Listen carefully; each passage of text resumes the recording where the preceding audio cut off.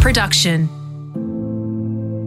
Dr. Gabor has worked for over a decade in Vancouver's downtown east side with patients challenged by drug addiction and mental illness. We're increasingly attentive to the many faces of addiction and suffering, and we're fluent in the languages of psychology and medication. However, Dr. Maté calls for a compassionate approach towards addiction, whether in ourselves or in others. Dr. Maté believes that the source of addiction is not to be found in genes, but in the early childhood environment. He offers up his intelligence on changing ourselves at a cellular level, the transformed reality most of us long to inhabit.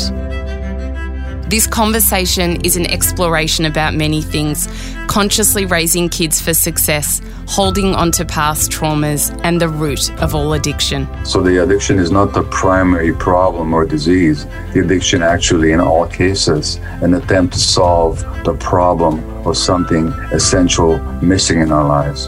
And how that thing got lost is a matter of inquiry, but it always relates to childhood experience.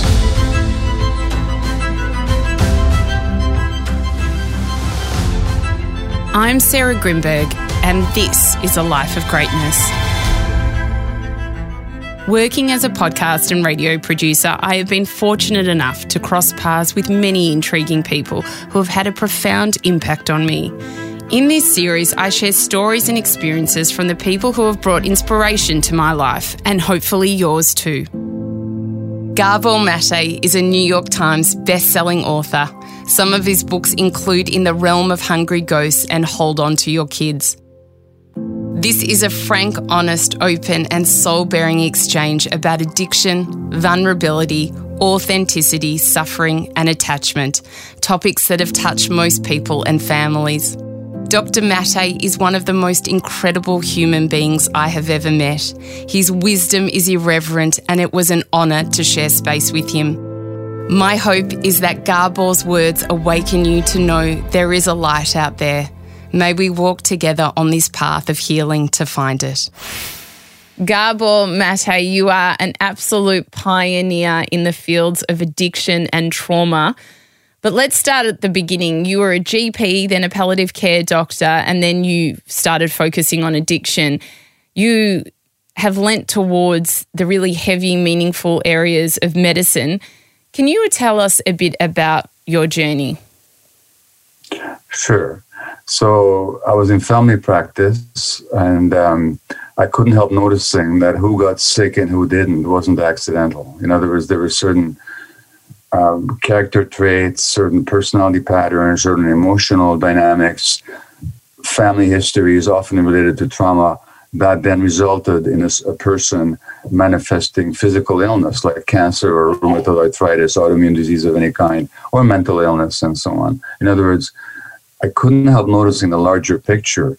What was disabling me for a while is that nothing in medical education prepares you for that, because in medical school, most part, they separate the mind from the body, the individual from the environment, and you don't learn about all the fascinating studies and all the science that shows the mind-body unity in health and illness, nor does it relate to childhood development from in utero onwards, let alone to the broader social issues. But the fact is, human beings are part and parcel of a family culture, multi-generationally, and a social and political and economic culture, and all that shapes their brains and their physiology.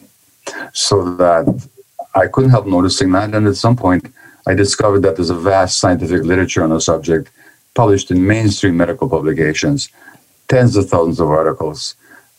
Makes no difference to medical practice. So there's a huge gap between medical practice and what science shows us.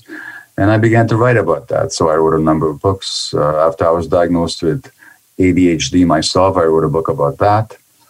We can talk about it. I don't think it's a disease. It's not genetic, contrary to what most doctors think. Then I wrote a book on stress and health called When the Body Says No, showing the interconnections between physical illness and psychological dynamics. And then I wrote a parenting book with a friend of mine called Hold On to Your Kids. And then finally, when I went to work with a highly addicted clientele in Vancouver's downtown east side here in BC, British Columbia, I wrote a book on addiction.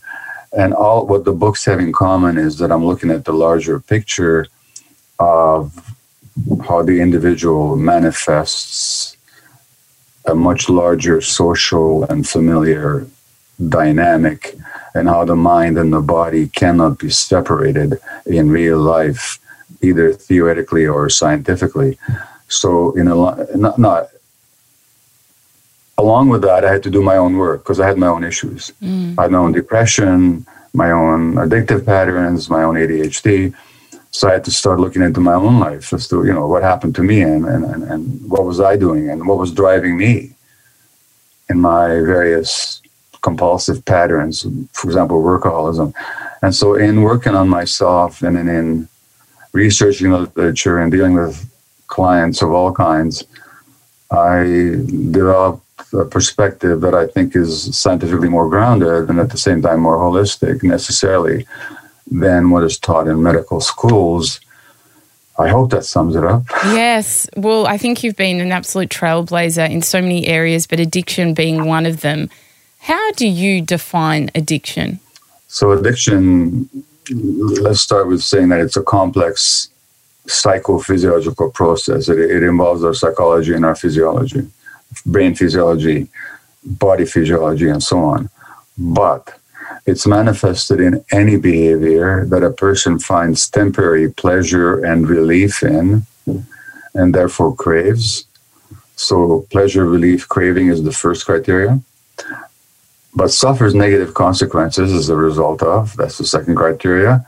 And third, they have trouble giving it up despite negative consequences, or they refuse to, or they can't. Mm-hmm. So pleasure, craving, relief, short-term, negative outcomes, inability or refusal to give it up.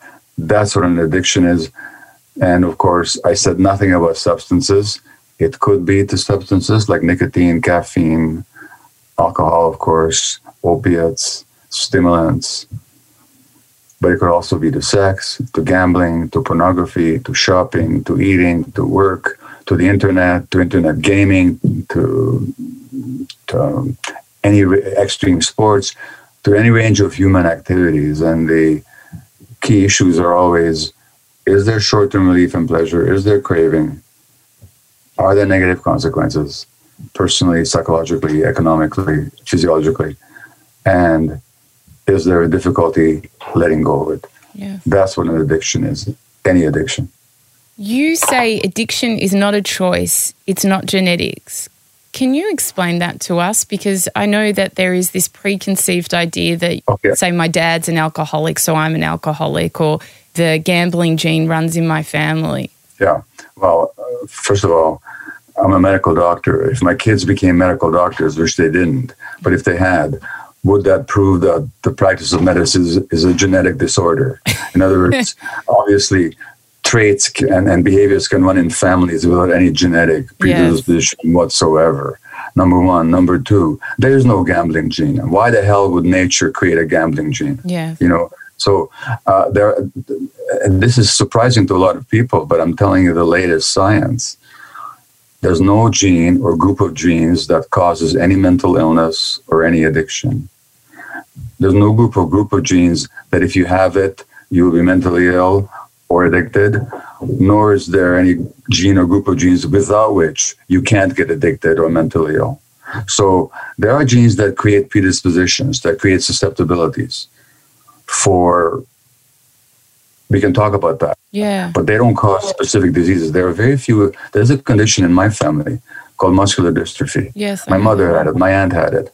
If you get the gene, you'll get the disease. Yeah. But those diseases are very, very, very rare, and they don't include addictions or mental illnesses, no matter how much people prattle on about genetic predispositions. And of course, if your father's an alcoholic, as you will hear me say, addiction is always rooted in childhood trauma. But what's it like to grow up in a home where the father's an alcoholic? It's traumatic. And so that it's not the addiction we pass on, it's the trauma we pass on. And then the trauma, one of the responses to trauma, of course, is addiction. So these things are not genetic. And as for choice, well, I have never known a single person, including myself or any client I've ever worked with, that ever woke up on a Saturday morning and said, hey, my ambition is to become an addict. Yes. I'm going to choose to do it. No, It's not a choice, nor is it a disease that's inherited. In fact, it's not even a disease. And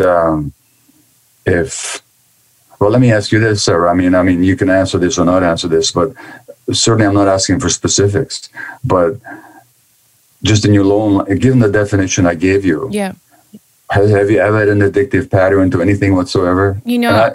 I was thinking about that, and also when I was doing research on you, you obviously reflect to your own life. And I feel that maybe like I'm addicted to my work a little bit.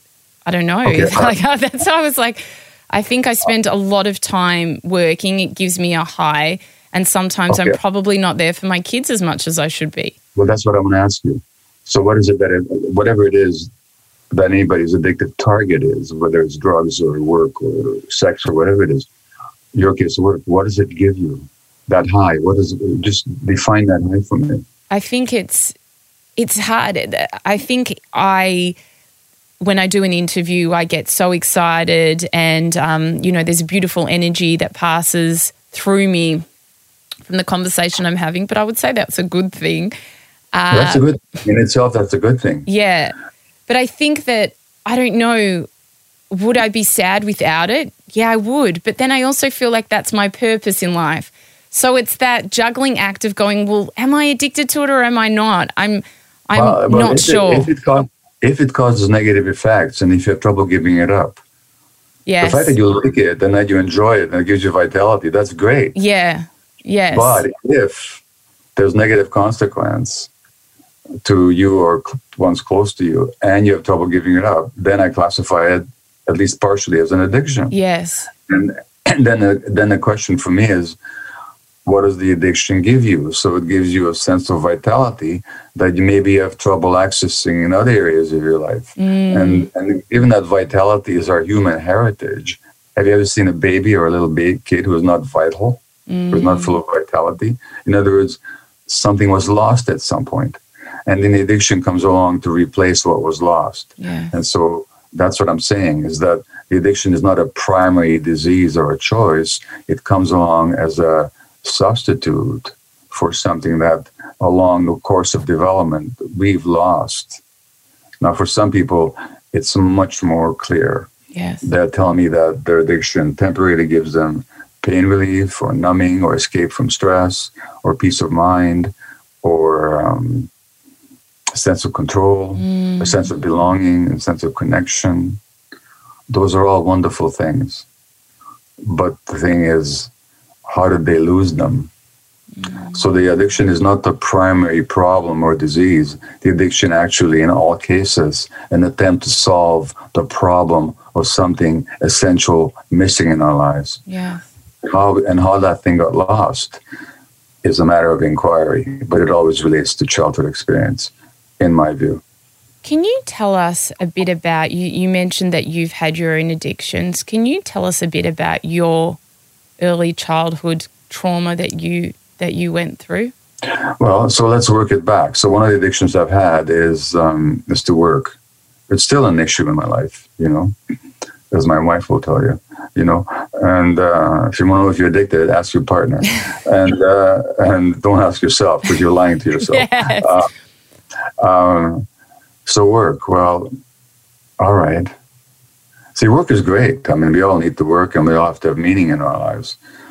But the addictive part is when you keep doing it despite negative consequence. Yeah. Okay. So what message did I get as an infant? So as a Jewish infant in Hungary under the Nazis, I definitely got the message that the world didn't want me. In fact, the world wanted to kill me. Now, I didn't know that personally, but I knew it through my mother, who was terrorized and stressed and incredibly challenged through the first year of my life as we lived under Nazi occupation in Budapest, as her parents were killed in Auschwitz and my father was away in forced labor.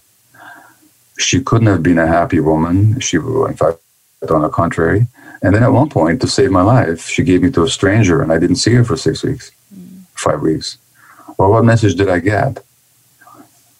If my mother is unhappy, the message I get is that I'm not good enough. Because kids take everything personally.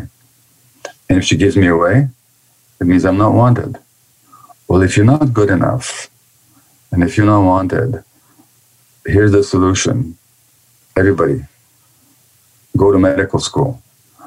They're going to want you all the time. Mm-hmm. And you can prove every day how great you are.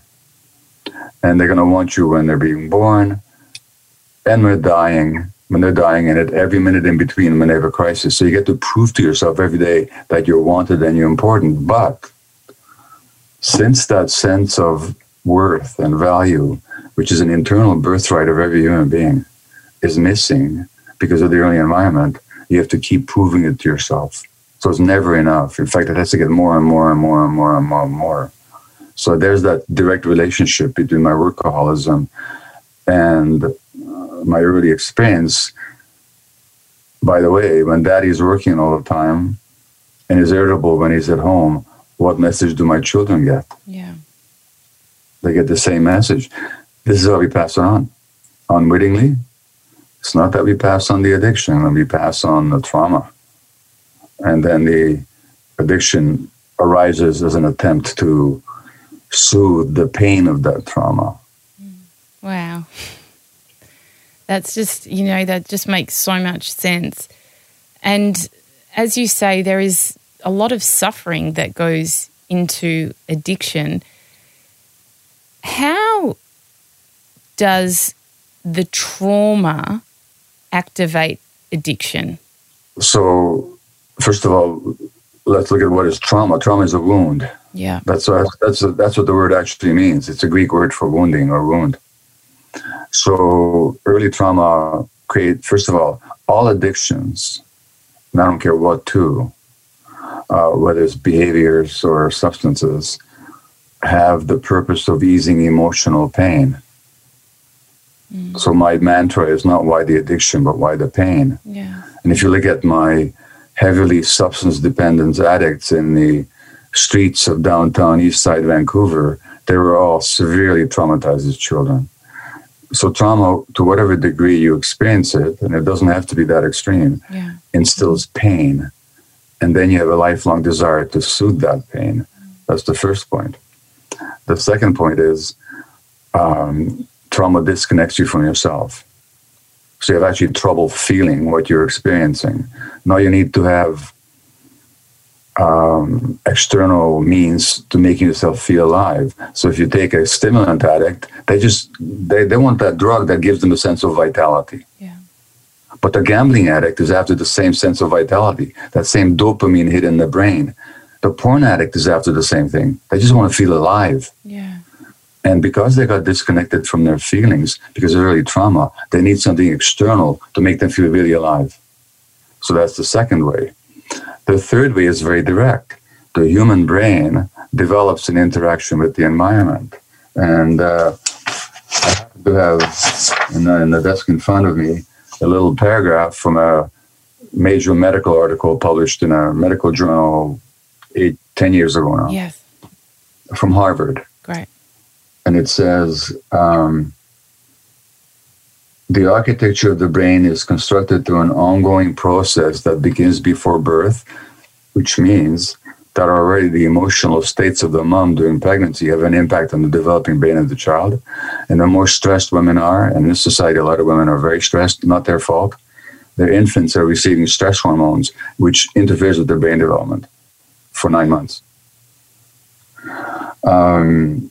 So the architecture of the brain is constructed through an ongoing process that begins before birth, continues into adulthood, so that it's a long process for human beings, and establishes either a sturdy or a fragile foundation for all the health and learning and behavior that follow. Yeah.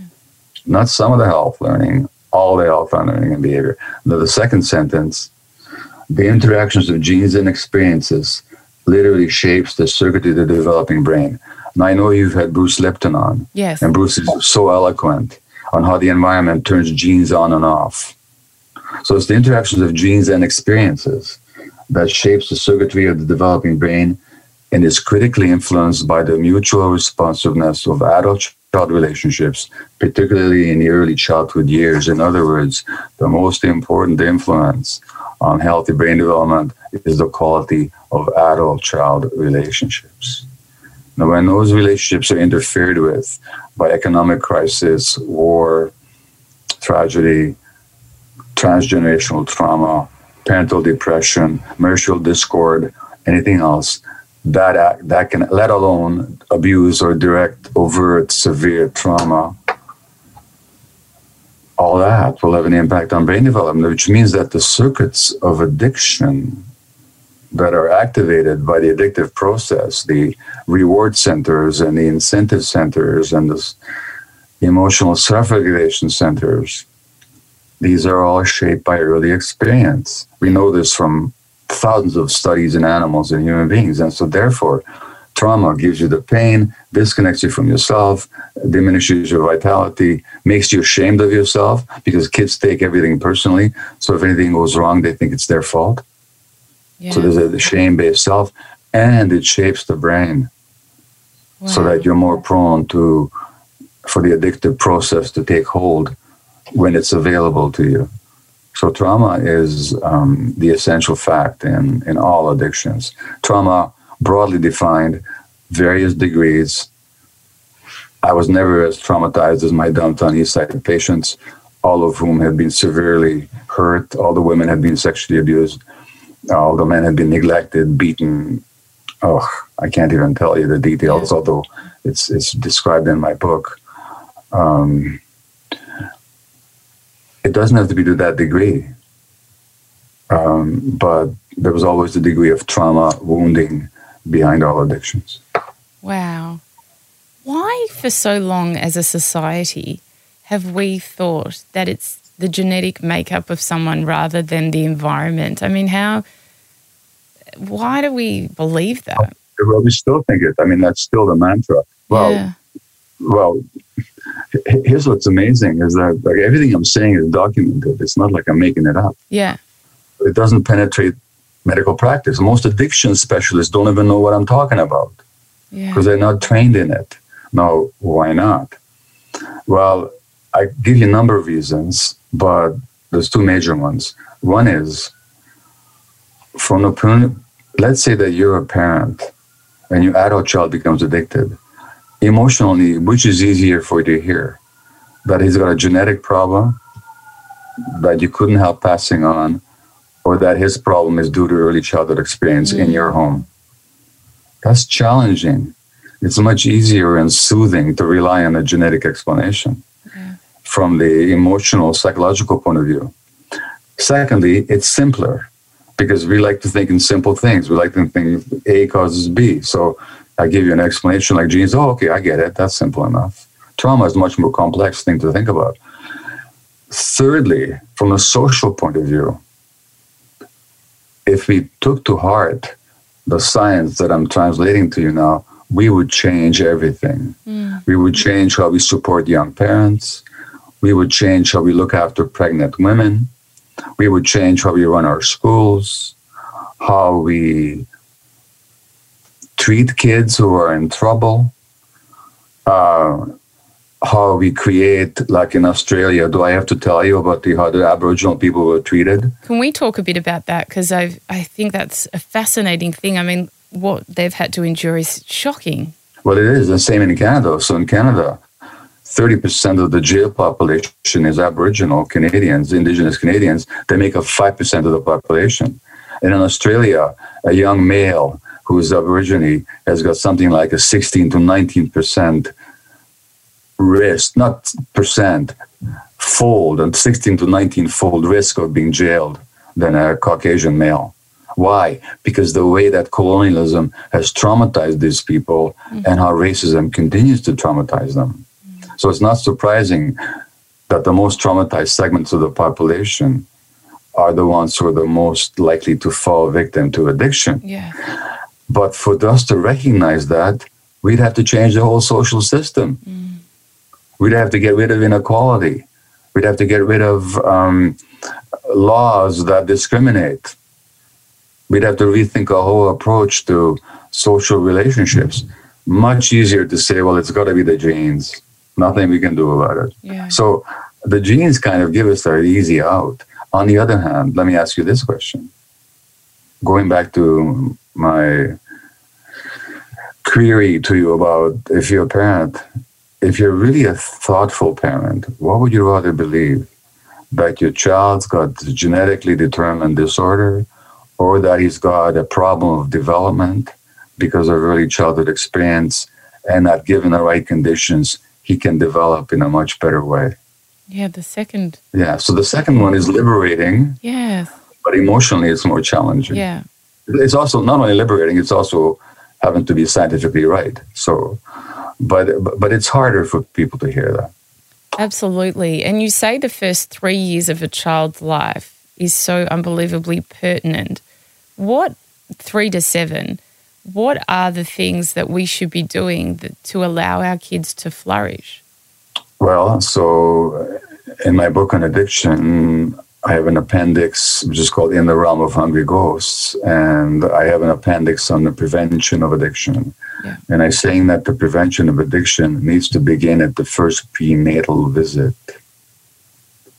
Because we know that if you stress animals in the laboratory, or women who are stressed, their children during pregnancy are more likely to have addicted kids or mentally challenged kids in general later on. So therefore, we would make really sure that the mental health and emotional balance and stress support is available for pregnant women. So the prenatal visit wouldn't just be about blood tests and ultrasounds and scans. It would also be about, okay, let's look at your life and what stresses are you under and how can we help you, support you?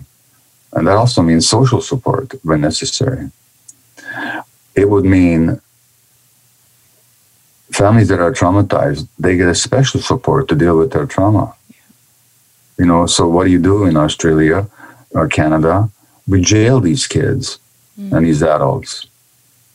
What they need is support. They need loving support to overcome the trauma that our societies have multi-generationally imposed and continue to impose on them. So that's what would be necessary. Then, and this is a hard one in modern society, because if you look at how people used to parent, for example, how Canadian Indigenous people used to parent, or Australian Aboriginal people used to parent, they used to parent in hunter-gatherer groups like a tribe, and kids had multiple adults looking after them. And they used to play out in nature, free play out there in nature. And the mothers would breastfeed for 2 to 5 years. The average weaning age was 4 years in hunter-gatherer groups. Kids are designed for that, which means mothers need a lot of support. So they're not at home alone, parenting in isolation. That's totally unnatural. Yeah. But they need a lot of social support to be around other supportive adults. And they need the financial support, at least for one parent, to be at home with the kid for as long as possible. Ideally, in the beginning, it's the mom, because she's the only one that can breastfeed. Yeah. But in other words, we would look at the literature of how the brain develops, and we would apply its simple lessons, and we would put the dollars and the money there, which would save us a lot of expenditure later on in terms of mental health, physical health, and legal costs. So in other words, we would really support. Now, we would also make sure, and this is another book of mine, that if you haven't read it, and if you've got 2 kids, you got to read this book. It's got Hold On to Your Kids, Why Parents Need to Matter More Than Peers. And I wrote this with a brilliant psychologist friend of mine, who's the main author, Gordon Neufeld. In our society, kids get too attached to other kids too early, to their detriment, because the primary attachment should be to nurturing adults. So in our society, we have children influencing each other far too early. Now you have, for the first time in history, you have a situation where generations of kids are more influenced by immature peers than by the healthy adults in their lives. We can talk about it, but that's what's going on. So we need to make sure that the primary attachments of our children remain to healthy, nurturing adults. And that also means keeping our kids off those damn cell phones and social media. If I was raising a kid today, I wouldn't let them go near a screen for 7 or 8 years. Yes. So I could go on and on. But in other words, we'd have to rethink how we live our lives.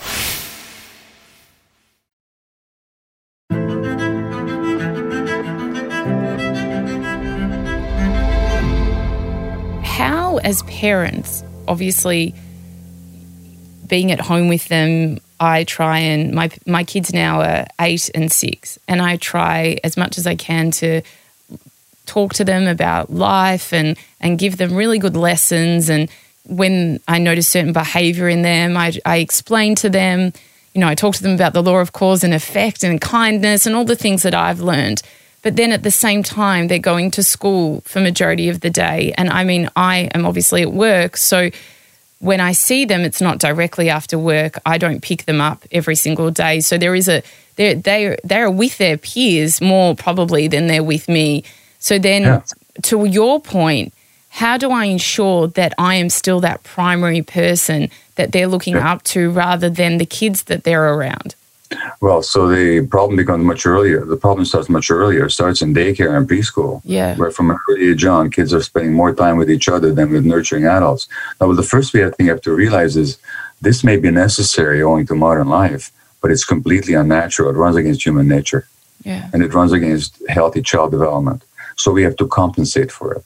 So that means at the end, in the school and in the daycare, the teachers are better be much more than just educators. They need to be solid emotional attachment figures for these kids. So that in the morning you can pass that attachment baton on to the teacher, and at the end of the day they give it back to you. But the kids are still relating emotionally to nurturing adults, and the schools are not set up that way. That is much more important. Remember what that article said, that the brain is constructed through an ongoing process that begins before birth, continues into adulthood. In other words, daycare, preschool, and school and high school, their primary job is not to teach kids values or facts or skills, but to construct healthy brains. And the healthy brain will learn naturally and will acquire skills naturally. And it'll be easy to teach them. But the necessary condition is that mutual responsive relationship with adults. So at the end of the day, when you see your kids again, don't assume that they're your kids. And as Gordon says, you have to win them back again. And Gordon says, my co-writer and mentor says, collect them before you direct them. Gather them under your wings again. Reestablish have a warm hug and a wonderful family meal together, and then you can start teaching them. But get them back under your wing. On the weekend, don't farm them off to play with their peers all the time in the absence of adults. And what you said about teaching them values, I hate to tell you, that's not that important. Because values, this has been studied as well. Human beings develop healthy values when they're safe and they're brought up in nurturing attachments. So how you relate to them emotionally, how you receive them and hear them and see them and communicate with them is much more important than the content of what you're telling them. Yes. So the short answer is you have to maintain that position as the alpha emotional person in their lives. And you have to do that in the face of modern conditions that tend to undermine it. It's not impossible, but it's a challenge. From an emotional perspective, how should we best be there for our kids? I mean, say a kid has done something wrong or a child is crying about something. What is the best way for a parent to be able to be there emotionally for their kid, allowing them to then thrive in their everyday life? Well, let's look at, first of all, the advice that parents usually get. A lot of parents are told not to pick up a crying kid. Let them get over it. Now, tell that to a mother cat, okay? Or tell it to a mother bear to ignore their child's cries of distress. And in Aboriginal societies, by the way, kids were not allowed to cry. When I say not allowed to cry, it's not that they were forbidden to cry. It says as soon as they whimpered, they were picked up and held and rocked and carried around. Why? Because if the child is distressed, cortisol, the stress hormone, is going through their brains. That interferes with brain development. Now, Indigenous people who are still functioning in the natural ways, they intuitively knew this. And that's why they always picked up their kids. And by and large, in small band hunter-gatherer groups where human beings evolved, kids were not hit. So, first of all, what is your parenting instinct? When a kid is crying, what does your heart want to do? Just hug them. Listen to your heart, not to the experts. The experts are idiots. Yeah. They have no connection to the child's real emotional experience. Then when a child does something wrong, quote unquote, now, by the way, something wrong is already a parental adult definition. Yeah. The kid is just being a kid. So wrong already is to set a certain tone to the conversation. Well, you have to, we use this phrase, children act out, right? Acting out. Is that phrase used in Australia? Yes. So when I say a kid is acting out, what do you see in your mind's eye? Them being disruptive or right, talking back, giving attitude, that kind of thing. Exactly. Oh my God, a kid has an attitude. What a surprise, you know. But God, we as adults never have attitudes. I mean, God, I didn't know where they got that from. But that's not what acting out means, you see. Acting out is a really good English phrase. It means to portray in behavior something you haven't got the words to say in language. Yeah. So if you're playing a game of charades where you're forbidden to speak, what would you have to do? You'd have to act it out. If you landed in a country where nobody spoke your language and you had to portray hunger, you would have to act it out. Kids are acting out their unverbalized emotional dynamics. Our job is to understand what distress they're acting out and respond to their needs rather than to their behavior. That doesn't mean permissiveness. Permissiveness is bad for the kid, but it also doesn't mean punishment. It also doesn't mean time out. It also doesn't mean saying to the kid, you're acceptable to me only if you behave in a way that I want you to, otherwise you're out of here. That's the wrong message. Yeah. So there's all kinds of ways of dealing with that quote unquote wrong behavior. But the first way is to understand what's actually going on. Now, that doesn't mean you let a kid hit their brother. Your brother is not for hitting, you say in a stern voice. On the other hand, why not understand that that kid may be feeling emotionally deprived and is jealous of their brother? Yeah.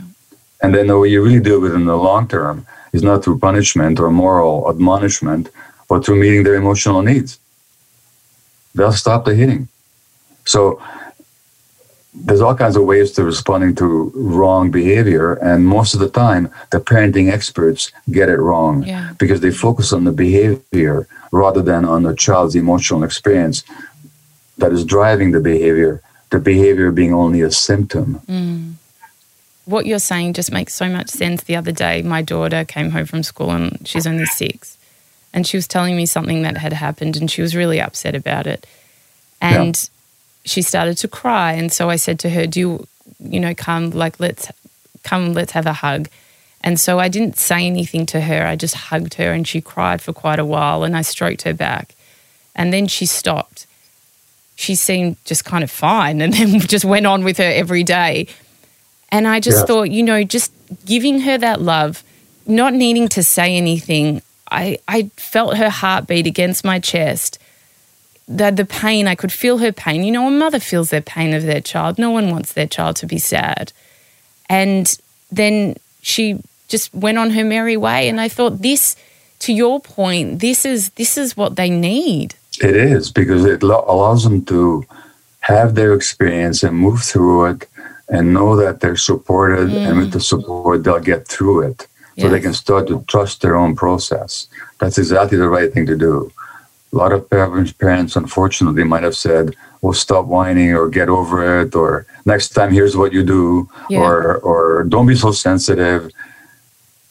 They just need to be received and allowed to go through their own process. You might have said to her, honey, you're feeling sad, something like that, just to give her a word for what she's going through. But I mean, that's a minor point. The point is that what she got was exactly what she needed. Yeah. A lot of children don't get that, unfortunately, because we were made uncomfortable by their behavior, and we want to fix it. Yes, that's so true. It's being uncomfortable, not wanting them to cry, or feeling sad that they're crying, so wanting them to stop. Talking about addiction, how can kids, it might be two brothers, a brother and a sister, two sisters, grow up in the same family, and there could be a couple of siblings and one has an addiction and the others don't. How, from an environmental perspective, can it be so different? Well, so no two children ever grow up in the same family. Yeah. For example, one child is the first child. Their experience of life is totally different than that of a second child, who already has to share the space with somebody else. Yeah. The first child experiences the severe insult of somebody coming in and all of a sudden demanding mommy's attention that before used to be all mine. So it's a totally different experience, number one. Number two, the parents' relationship to one another might be different from one child to the other. I mean, I know that in our family, as my marriage went through its various stages, our kids experienced different parents. Yeah. Thirdly, there might be a gender difference. There certainly is an age difference. So that when something happens to you at age 1, that hits you very differently than when it happens to you at age 5. So even the same thing happened, you didn't have the same experience. Fourthly, children are born with different temperaments. Here's where genetics do come in. So genetics, some kids are just more sensitive temperamentally, which means they feel more. If they feel more, they'll have more pain when the same thing happens to them than a child who's less sensitive. And so there's all kinds of reasons why. And then finally, each child evokes a slightly different part of the parent. It's not a question that you love one child more than the other or that you favor them, although that happens too, but it doesn't have to. You just relate to them differently. Your voice is slightly different when you talk to one kid or another, or your facial expression varies. And so they're experiencing different mothers. And so the great British child psychiatrist D.W. Winnicott said that even if a mother could be the same mother to all 8 of her kids, which she couldn't be, but even if she could be, they'd all have 8 different mothers because they're experiencing it through a different temperament. Yeah. So no 2 kids ever grow up in the same family. And furthermore, how many families you probably know where one child is really angry at the parents and maybe even claims that they were abused, and the other kids are in total denial and they say, no, it was a beautiful family. Yeah. And none of them are crazy. They just all grew up in different families. Yeah. How important is it, the relationship between the 2 parents? It's the key. Yeah. As a therapist once said to me, children swim in their parents' unconscious like fish in the sea. Mm-hmm.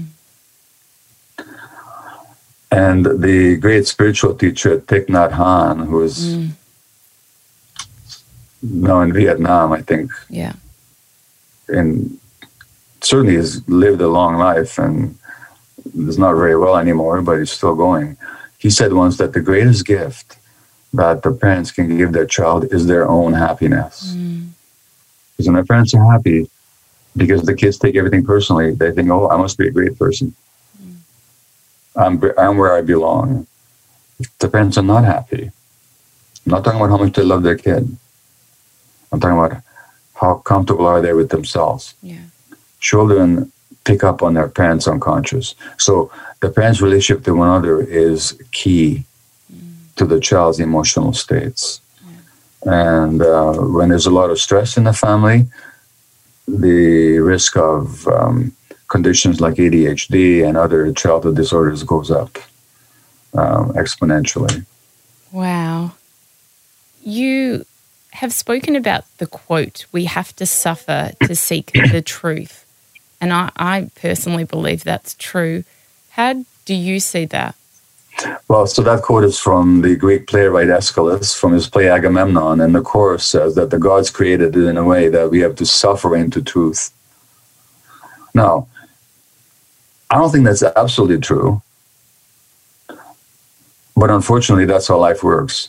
So that for a lot of us, so I myself, these questions that we're discussing and all the research that I've been discovered and the work that I've done would not have happened had I not been instigated by my own suffering and the suffering of my own family. So there's something about suffering that kind of wakes us up, that maybe maybe we don't understand exactly what's going on, and maybe need to do some work to find out what the truth is, and so that's just how people are. And of course, if you look at something like major social transformations, like the French Revolution, it happened after a period of immense suffering in France and starvation and so on, and same thing on an individual level is that an illness, an autoimmune disease, a cancer, a depression, an anxiety attack, an addiction issue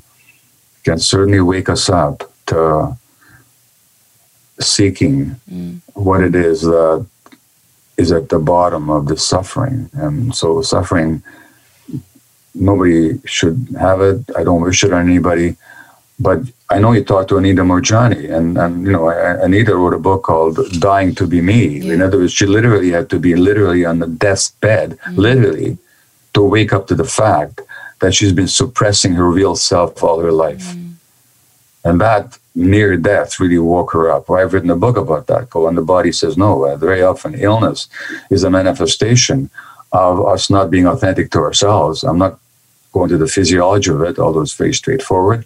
But the point is, for a lot of people, illness, even terminal illness, surprisingly enough, I don't recommend it, but I've been told even by people in palliative care that this illness is the best thing that ever happened to me because it woke me up to reality and to truth. And there's something with truth that a lot of people value more than value health itself. Now, as a matter of fact, I think that if illness comes along and you start seeking the truth of yourself, in many cases that can help you overcome the illness, but not always. But the point is, suffering can act as a wake-up call. Again, I don't recommend it to anybody, but I don't have to, because life brings it. And then the question is, how do we relate to it? Now, one way to relate to suffering is to try to run away from it, which is what addictions are all about. And I don't blame anybody for going that way. But at some point, you might want to stop and say, okay, what's driving me? And what is in me that's causing my suffering? Such wise words. Gabor, what is the best advice that you've ever been given? I've been asked that question before, and I can give you 3 pieces of advice, okay, that I got. One is, I had an aunt who was a physician and a writer. What a surprise. As was her father, and the father died in Auschwitz. My aunt went to Auschwitz, but she came back weighing 90 pounds or something. And she saw me very clearly when I was an adolescent and a young man. And she quoted Shakespeare to me, and she said, "To thine own self be true." I had no idea what she was talking about. I simply wasn't mature enough to understand it. In retrospect, that's just the advice I give to everybody now. But my poor aunt, who died of muscular dystrophy, she gave me that advice long before I was ready to receive it. That's the first bit of advice. The second was from a very well-known Canadian poet who was a patient of mine when I was in family practice. And I said to him once, "Warren, there's this desire in me to write, but I don't know what to write." And he said, "Don't worry about it. You'll write when you've learned something that you want to teach the world." And a few years later, I started writing my books. Yeah. Beautiful. And the third piece came from the great psychiatrist and trauma specialist, Dr. Bessel van der Kolk, who once over dinner or lunch said to me, he's in Boston, but we were presenting at the same conference, and Bessel said to me, "Gabor, you don't have to drag Auschwitz around with you everywhere you go." Which means you don't have to allow that early experience of your family to define your view of yourself and of the world. Yeah. You can acknowledge that suffering and have that pain without letting it limit you and limiting your sense of possibility. Now, again, Bessel said that to me, I think 5 years ago. It took me a while I understood it intellectually right away, but it took a while to penetrate emotionally. So I'd say those are the three. And what does it come down to? Be authentic to yourself and don't drag the past around with you. And express yourself, express your authentic self. So that's what those three pieces of advice all join together in conveying. What's your greatest hope for society today? I like to look at possibilities. And that possibility is in the present. It may not be realized in the present, but it's with us all the time. And the possibility is for people to wake up and see the truth about themselves as an individual and about the societies that they live in, and not to be afraid to be disillusioned. You know that phrase, disillusionment? Yes. I was disillusioned. I say, congratulations. Would you rather be illusioned or disillusioned? Would you rather believe in something that's not true or see the reality of things? So the possibility that I put a lot of stock in is that people will wake up to the truth of their own lives and of the social world that they live in. And COVID maybe will help us with that. Yes, absolutely. Maybe. What's the lesson that's taken you the longest to learn? Everything I've just told you. I'm still learning. I've said this before, but I don't mind repeating it. Yeah. I've written my epitaph. Carved on my gravestone, it's going to say, it was a lot more work than I had anticipated. Believe me, every day I'm having to learn this stuff because it's so contrary to our conditioning. Now, thank God, I've absorbed it more deeply than I did, say, 2 years ago or 5 years ago, or let alone 20 or 30 years ago. But it's ongoing. So that learning never stops. What is a life of greatness to you? To thine own self be true. You know, there's Martin Buber, who was a Jewish philosopher, and he wrote this book called Tales of the Hasidim. And Hasids were spiritual teachers and adepts, I think, in 18th century Eastern Europe. And one rabbi taught his followers, he said that when I get to heaven, they're not going to ask me, why wasn't I the great Moses or the great Isaiah? They're going to ask me, why weren't you the great you? So greatness is simply being oneself in the face of circumstances that demand that you suppress yourself.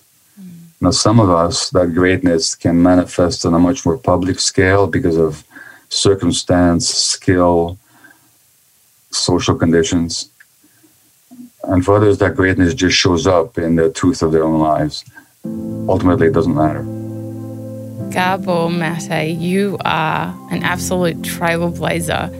Thank you for all the work that you've done. I mean, you've changed the lives of so many people, and today's conversation was just absolutely outstanding. Thank you so much. It was my great pleasure. It's wonderful to meet you. Thank you.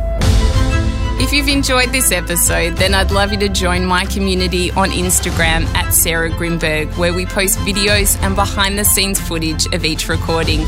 You can also join my private Facebook group, Live Life Greatly, where we discuss the content in this episode and many more, as well as give advice and tips on how to live a life of love and meaning. To purchase my ebook, Finding Greatness, head to sarahgrimberg.com. And if you love what you heard, then we'd love you to hit subscribe on Apple Podcasts or your favourite podcast app and leave a 5-star review. It will help us share this wisdom with others. A Life of Greatness's executive producer is me, Sarah Grimberg. Audio producers Matt Curry and Nicola Sitch. Special thanks to Grant Tothill for bringing this dream to life. For more episodes, search A Life of Greatness podcast, download the new Listener app now, and listen for free. Listener.